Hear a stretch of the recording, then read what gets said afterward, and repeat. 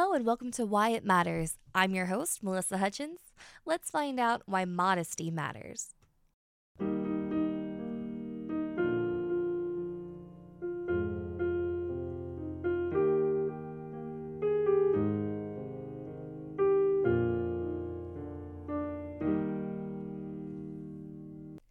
Okay, so let me just say that I am not a preacher and I am not going to try to fit into shoes that are not mine to fill. This isn't a place that I'll discuss standards because they vary from church to church, depending on the burden and the conviction placed on and held by each and every pastor. That said, I do have thoughts on this subject. I think that there are three main reasons modesty matters. Obviously, there are plenty more, but there are three that I'm going to be talking about in this. Reason number one is that we are called to be separate from the world. Number two is that it's a barrier protecting us from sin. And number three is that our appearance attracts certain interactions. Oxford Languages defines modesty as behavior, manner, or appearance intended to avoid impropriety or indecency. So, intended to avoid impropriety. What even is that? What defines impropriety? What makes something improper or inappropriate or out of line? Well, the short answer is social norms. In some countries, it's considered improper or indecent to step out of your house with your face showing. In other places, it's when you speak out of turn. In other places, it's when your ankles are exposed. So where you are is going to determine the opinions of the people around you and how they dress. Here in the United States, we are accustomed to men leaving the house with no shirt on. We're used to seeing women in tank tops and short shorts. So in the United States, it's hard to be considered indecent. But that is why we, as the Church of the Living God, need to stand out and be separate. So the first reason that I'll tackle here as to why modesty matters is that we are called to be separate from this world. 2 Corinthians 6:17 says, "Wherefore come out from among them, and be ye separate, saith the Lord, and touch not the unclean thing, and I will receive you." We are called to be separate. When the world goes to the beach, for example, in a bikini, and you show up in a swim dress, you are separating yourself from the rest of the beachgoers.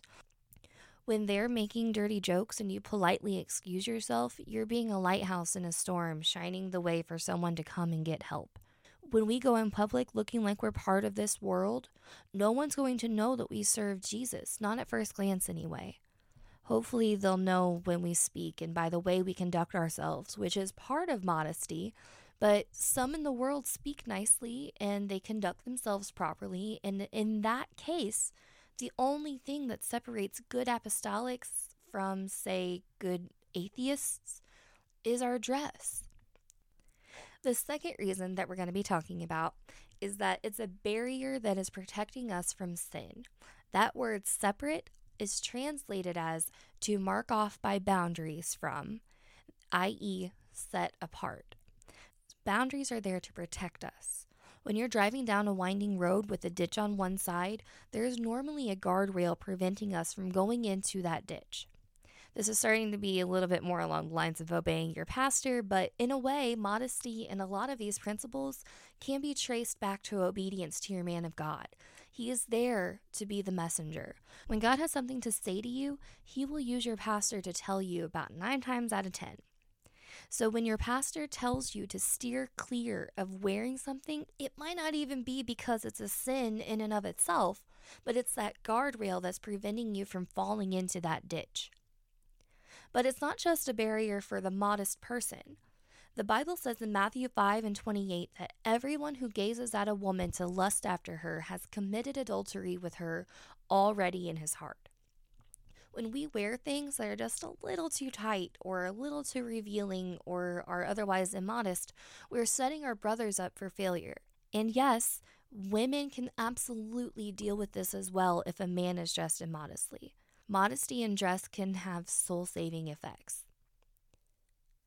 The third and the final reason that I'm really going to be talking about is that our appearance attracts certain interactions. We've all seen or heard of the memes with someone going to Target wearing a red shirt and khaki bottoms, and by the end of their trip, they've picked up next Tuesday for Brenda.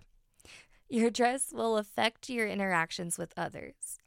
If I wear a McDonald's uniform, I can expect to have someone come up to me to talk about McDonald's, even if I'm not there. If I'm wearing scrubs, I can expect someone to come up to me and ask me a medical question. Will wearing these things guarantee an interaction of these kinds? Absolutely not.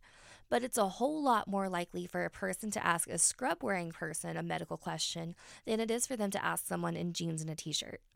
So when we go in public wearing our modest apparel, we are inviting a hungry soul to come and to talk to us. They might not always do it, but they know who we are. I've been stopped several times in a grocery store asking where I go to church just because I'm wearing my normal clothes. People know who we are by the clothes we wear, by the expression on our face, and by the words that we speak. People know us. In these times, we stand out more than ever before because we dress modestly.